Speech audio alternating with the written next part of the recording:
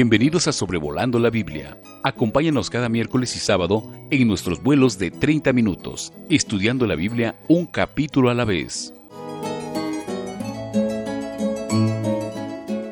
Saludos a todos, sean todos muy bienvenidos a esta otra edición de Sobrevolando la Biblia. Vamos a considerar juntos el capítulo 27 de Números.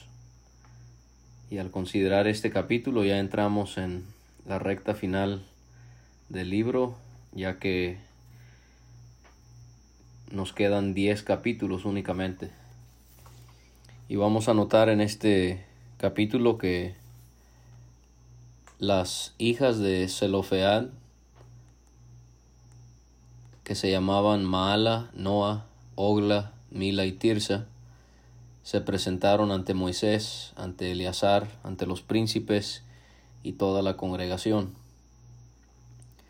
Se hace el apunte que Zelofehad, el padre de estas 5 hermanas, fue hijo de Efer, hijo de Galaad, hijo de Maquir, hijo de Manasés, hijo de José, o sea que eran de la tribu de Manasés.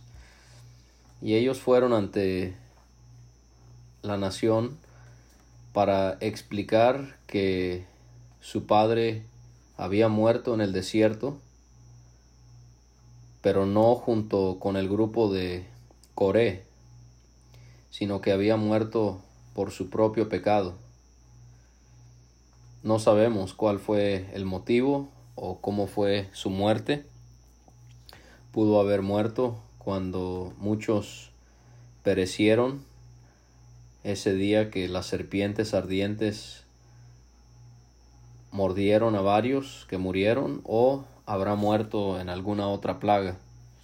Pero lo cierto es que, por lo que vemos en el capítulo 14, Zelofehad habrá muerto por su incredulidad, para así no entrar a la tierra prometida, porque de esa manera Dios castigaba la incredulidad en los días en el que el pueblo estaba atravesando por el desierto.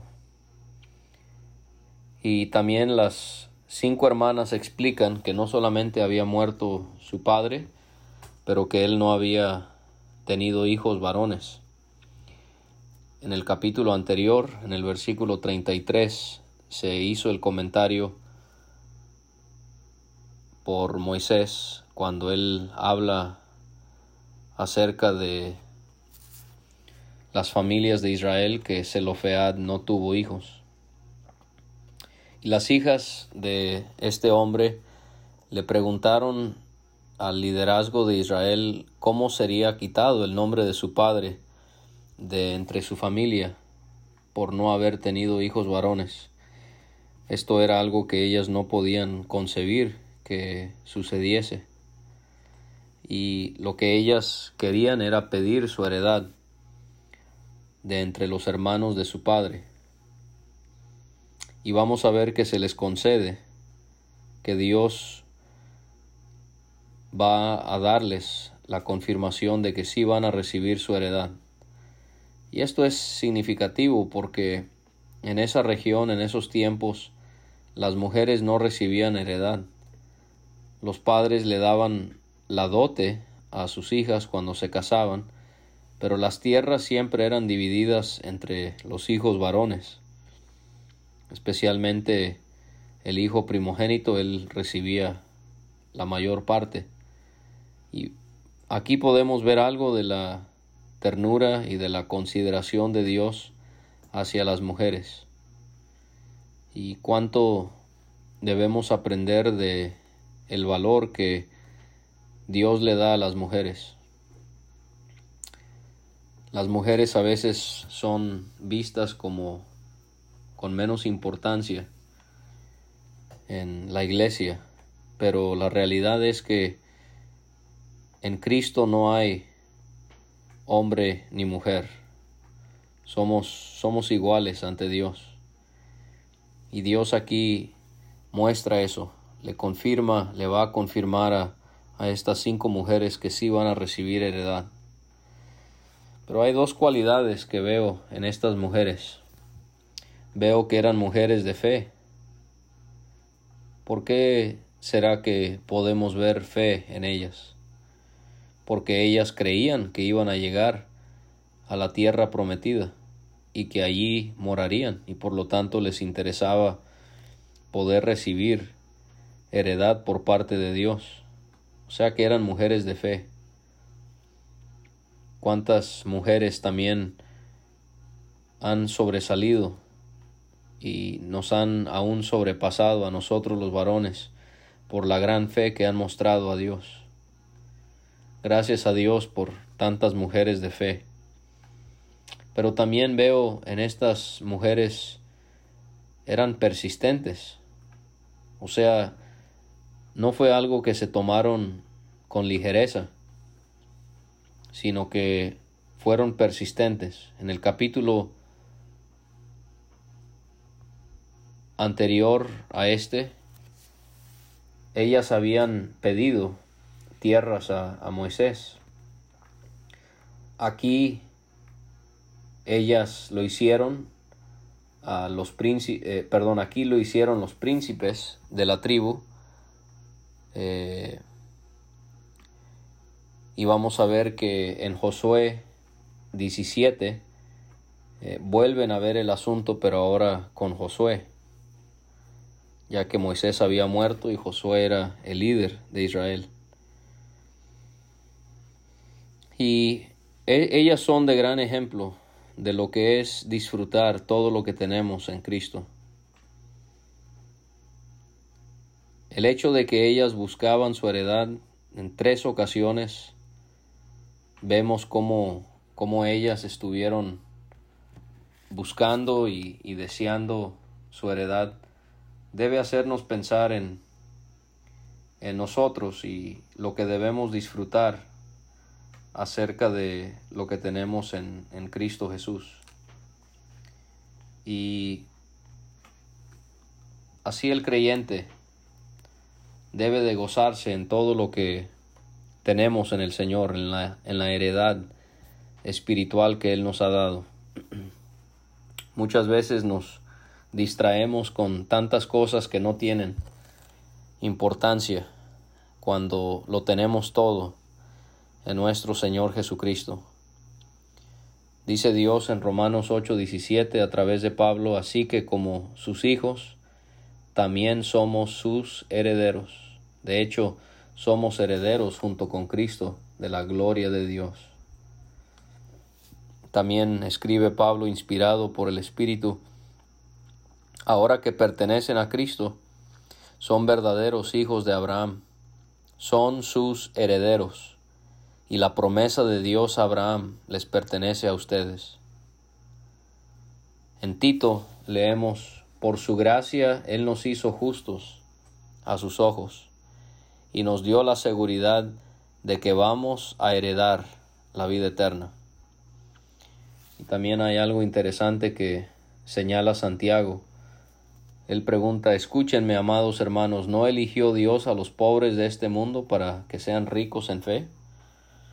¿No son ellos los que heredarán el reino que Dios prometió a quienes lo aman? Y así entonces nosotros podemos, como estas mujeres, poder buscar, disfrutar esa heredad que tenemos en el Señor.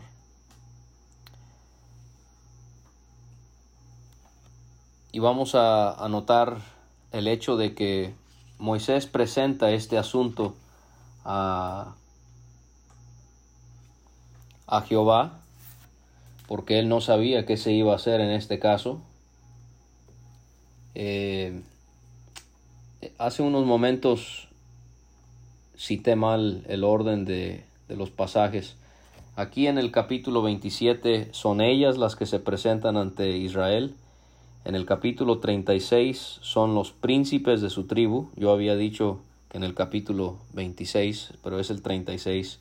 Y en Josué 17 son ellas otra vez que lo hacen personalmente, pero ahora delante de Josué. Y aquí quiero que notemos en Moisés un gran ejemplo de un líder que aceptó no saber qué hacer en una situación y él presentó el asunto delante del Señor. Y eso es lo que Dios quiere ver en líderes, en pastores, en ancianos, en la actualidad. Si realmente no sabemos qué hacer en un asunto, no tiene caso tratar de aparentar que sabemos o que podemos confiar en nuestra propia habilidad. Si alguien le pregunta a usted una pregunta de la Biblia y usted no sabe la respuesta, acepte que no lo sabe. No sienta vergüenza por no saber algo. Dígale a la persona que gracias por la pregunta, pero voy a tener que consultarlo con la ayuda del Señor en su palabra. O si hay un problema al que usted no tiene una respuesta, de igual manera, dígale, ¿sabe qué? En este momento no hallo qué decirle, pero yo voy a orar para que el Señor me guíe para darle una respuesta. ¿Cuántas veces líderes entre nosotros han tomado decisiones en el momento sin esperar a que Dios guíe y sin esperar o para aparentar que saben cuando realmente no conocen cuál es el camino a seguir? Dios le respondió a Moisés y le confirmó que las hijas de Zelofead tenían razón, que debían darles posesión de una heredad entre los hermanos de su padre, y que la heredad de su padre debía ser traspasada a ellas. Y aquí es donde se instituye leyes, y es un punto interesante cómo es que no había esta ley ya prescrita, sino que se estableció por el hecho de que se suscitó esta situación, y hay otros casos similares a este. Pero vemos que Dios decidió que se le debía de explicar al pueblo que si alguien moría sin hijos, debían traspasar su herencia a sus hijas. Pero este no era el caso, este sí era el caso, porque no tenía hijos, habían hijas. Ahora, cuando no habían hijas, debían darle su herencia a sus hermanos. Y cuando no tenían hermanos, debían darle su herencia a los hermanos de su padre. Y si su padre no tenía hermanos, debía darle su herencia al pariente más cercano de su linaje. Y esto debía ser para Israel por este estatuto perpetuo de derecho, como Jehová leemos ahí mandó a Moisés. Y Dios le dijo a Moisés, esto ya va a dejar el tema de las hijas de Zelofead en cuanto a su heredad, lo que podemos deducir, lo que podemos aplicar a nosotros es poder disfrutar todo lo que tenemos en Cristo Jesús. Pero ahora hay una parte algo triste, con nostalgia en el capítulo, porque Dios le pide a Moisés que él suba al monte Abarim, en la región del Nebo, en esas cumbres. Dios le pide que él suba al Abarim para que viera la tierra que sería dada a Israel. Dios le dijo a Moisés que después de haber visto la tierra, sería reunido a su pueblo, así como había acontecido con Aarón. Y es triste en pensar en estos dos hombres tan notorios en el Antiguo Testamento, en la historia de Israel, Moisés y Aarón, pero ambos fueron excluidos de poder entrar a la tierra prometida.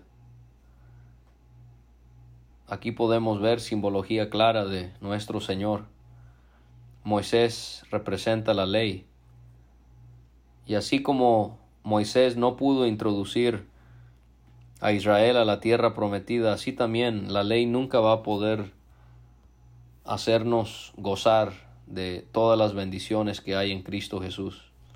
Más bien es la fe El justo por la fe vivirá. Es Josué el que va a introducir a Israel a Canaán, y Josué es una clara figura en ese sentido de nuestro Señor.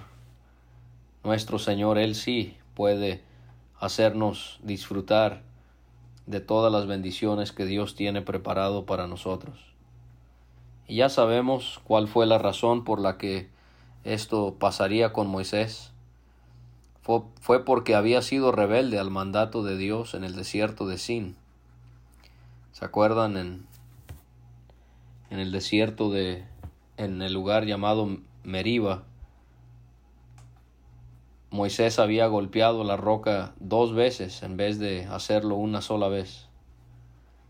Y en esa ocasión, en Números 20, Dios ya le había dicho a Moisés lo que iba a ocurrir. Le dijo: por cuanto no creíste en mí para santificarme delante de los hijos de Israel, por tanto no meterás esta congregación en la tierra que les he dado. Y dice, recordándole Dios que hubo rencilla en Israel, y Moisés no santificó a Dios al golpear la roca para que saliera el agua, y fueron llamadas las aguas de rencilla en Cades, en el desierto de Sin. ¿Cómo tomaríamos nosotros esa noticia? No era nueva, pero por segunda vez la recibe. ¿Cómo va a responder Moisés? Moisés le responde a Dios, y vemos que él acepta la voluntad de Dios, aunque no era lo que él hubiese querido. Pero vemos en Moisés que él no estaba preocupado sobre su muerte. Su preocupación está en la congregación, porque él pide que Dios ponga un varón sobre la congregación. Y aquí vemos otra característica ejemplar de Moisés como líder. Él no estaba preocupado en sí mismo, aun cuando tenía que ver todo esto con su muerte.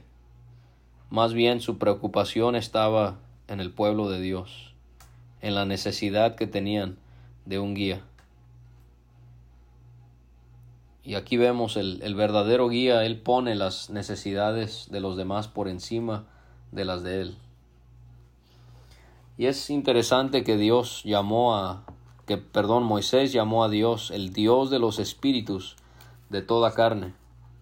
En Números capítulo 16 y versículo 22 es la única otra ocasión en la que encontramos que alguien se expresa de Dios de esa manera.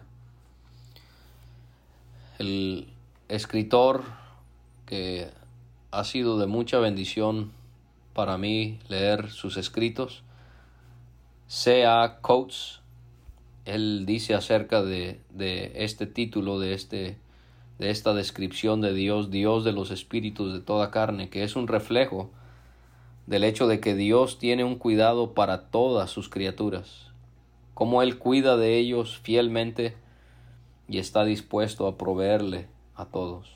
El Dios de los espíritus de toda carne. Podemos encontrar consuelo y alivio en esas palabras. Moisés le pidió a Dios que este varón saliera delante de ellos y que los sacara y que los introdujera. Y es llamativo que Moisés dice que esto era para que Israel no fuese como ovejas que andan sin pastor. En Primero de Reyes 22:17, el profeta Micaías profetiza que Israel estaba tan mal que eran como ovejas sin pastor por causa del gran pecado de Israel. El profeta Ezequiel también habla de Israel siendo como ovejas sin pastor en Ezequiel 34 y versículo 5. Por eso mis ovejas se dispersaron sin pastor y son presa fácil de cualquier animal salvaje. Pero aquí fue porque los pastores de Israel habían fallado enormemente, porque el profeta denuncia el pecado de estos hombres. ¿Qué aflicción les espera a ustedes, pastores, que se alimentan a sí mismos en lugar de alimentar a sus rebaños? ¿Acaso los pastores no deben alimentar a sus ovejas? Ustedes beben la leche, se visten con la lana y matan a los mejores animales, pero dejan que sus rebaños pasen hambre. No han cuidado de las débiles, no se han ocupado de las enfermas, ni han vendado las heridas, no salieron a buscar a las descarriadas y perdidas. En cambio, las gobernaron con mano dura y con crueldad. Por eso mis ovejas se dispersaron sin pastor, y son presa fácil de cualquier animal salvaje. Han deambulado por todas las montañas y las colinas sobre la faz de la tierra, sin embargo, nadie salió a buscarlas. Qué lamentable. Y lo más lamentable es que pareciera que Ezequiel está hablando de nuestros días. ¿Cuántas ovejas hay solas, dispersas, descarriadas, lastimadas, heridas, y no hay pastores? Claro que hay ancianos cuando tiene que ponerse algo en orden, o hay que corregir a alguien, o hay que organizar algo en la iglesia, ahí sí.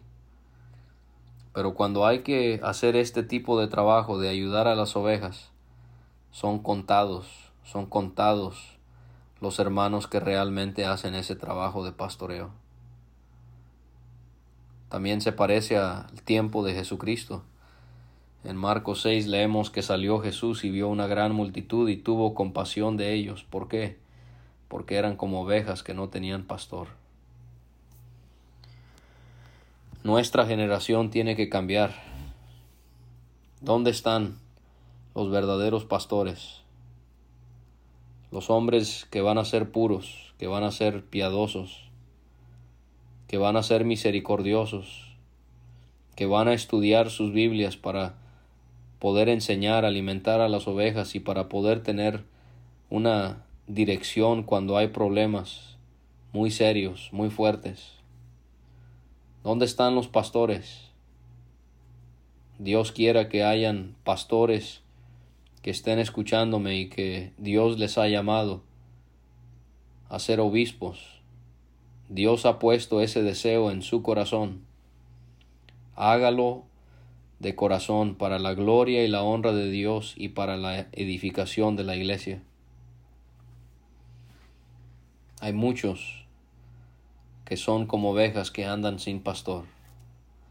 Y Dios le dijo a Moisés que debía de tomar a Josué. Y aquí tenemos el tercer tema del capítulo, es cómo Josué iba a sustituir a Moisés cuando él muriese. Él iba a ser el líder, el capitán, el guía de Israel. Dios le dice a Moisés que debía de tomar a Josué, hijo de Nun, porque era un varón con espíritu. Era un varón con espíritu. Y así pudiésemos ver cómo Dios habló de Caleb. En el capítulo 14 él dice de Caleb que hubo en él otro espíritu. Y ahora encontramos lo mismo en Josué. Era un hombre espiritual. No era un hombre que estaba para agradar a las masas. No era un hombre que era perezoso o que era carnal. Era un hombre en el que estaba el espíritu. Era un hombre que se dejaba guiar, controlar por Dios. Y vemos cómo Dios había ido preparando a Josué. Lo encontramos primero como asistente de Moisés, como su ayudante. Después sobresale cuando él y Caleb fueron espías fieles, aun cuando el pueblo se había ido en contra de Moisés, de Caleb y de él. Pero ahora él va a ser líder. Dios lo había ido entrenando. Moisés debía ponerlo delante del sacerdote Eleazar y delante de toda la congregación para darle este cargo frente a todos. Y aquí podemos ver cómo Cristo cumple con estos tres oficios. Moisés representa a Cristo el mediador.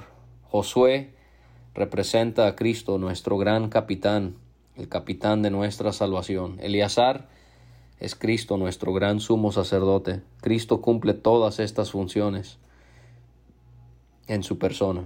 Y Moisés debía poner de su dignidad sobre Josué, y esto para que la congregación le obedeciera. Y Josué iba a ser puesto delante de Eleazar y le consultaría por el juicio del Urim delante de Dios.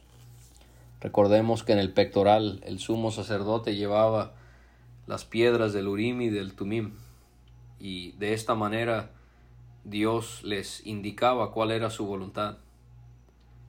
Y aquí vamos a ver que era el interés de Dios que el pueblo de Israel tuviese un líder que fuera guiado por él, por nadie más. Y esto es lo que Dios requiere para aquellos que le sirven en posiciones de liderazgo en la iglesia, que sean guiados por él, no por su ambición, no por interés, no guiados por el hombre, guiados por Dios. Iba a ser un líder completamente guiado por Dios. Y vemos que Moisés hizo como le mandó Dios. Tomó a Josué y lo puso delante de Eleazar y de toda la congregación. Y puso sus manos sobre él y le dio el cargo, así como Dios se lo había pedido. Hermano que ya tiene edad, le pregunto, ¿usted está entrenando, pastoreando a hermanos más jóvenes para que ellos tomen su lugar? ¿O está usted aferrado a tener el control de la asamblea y le preocupan los hermanos más jóvenes que vienen detrás de usted, que muestran tener capacidad? Si a usted le preocupa eso, si usted no está entrenando a hermanos más jóvenes y le preocupa que ellos puedan superarle en su conocimiento, en su entrega, en su amor por el Señor, usted no es un pastor. Un pastor se va a preocupar por sus ovejas, como Moisés. Él se va a preocupar no solamente por el bienestar de las ovejas hoy, pero también se preocupa para poder desarrollar a otros como pastores, para que puedan ayudar con el pastoreo de la iglesia, no solamente en la actualidad, sino también en el futuro, cuando uno ya no esté. Moisés muestra una gran cualidad en este deseo que él tenía de que Dios eligiera a alguien digno, a alguien aceptable, conforme a su voluntad, para que pudiese pastorear a Israel. Les agradezco mucho que me hayan acompañado. En la voluntad de Dios, el próximo miércoles estaremos haciéndoles llegar y también publicando Números capítulo 28. Les envío un saludo y les animo a perseverar en las cosas de Dios, sabiendo que el Señor muy pronto viene.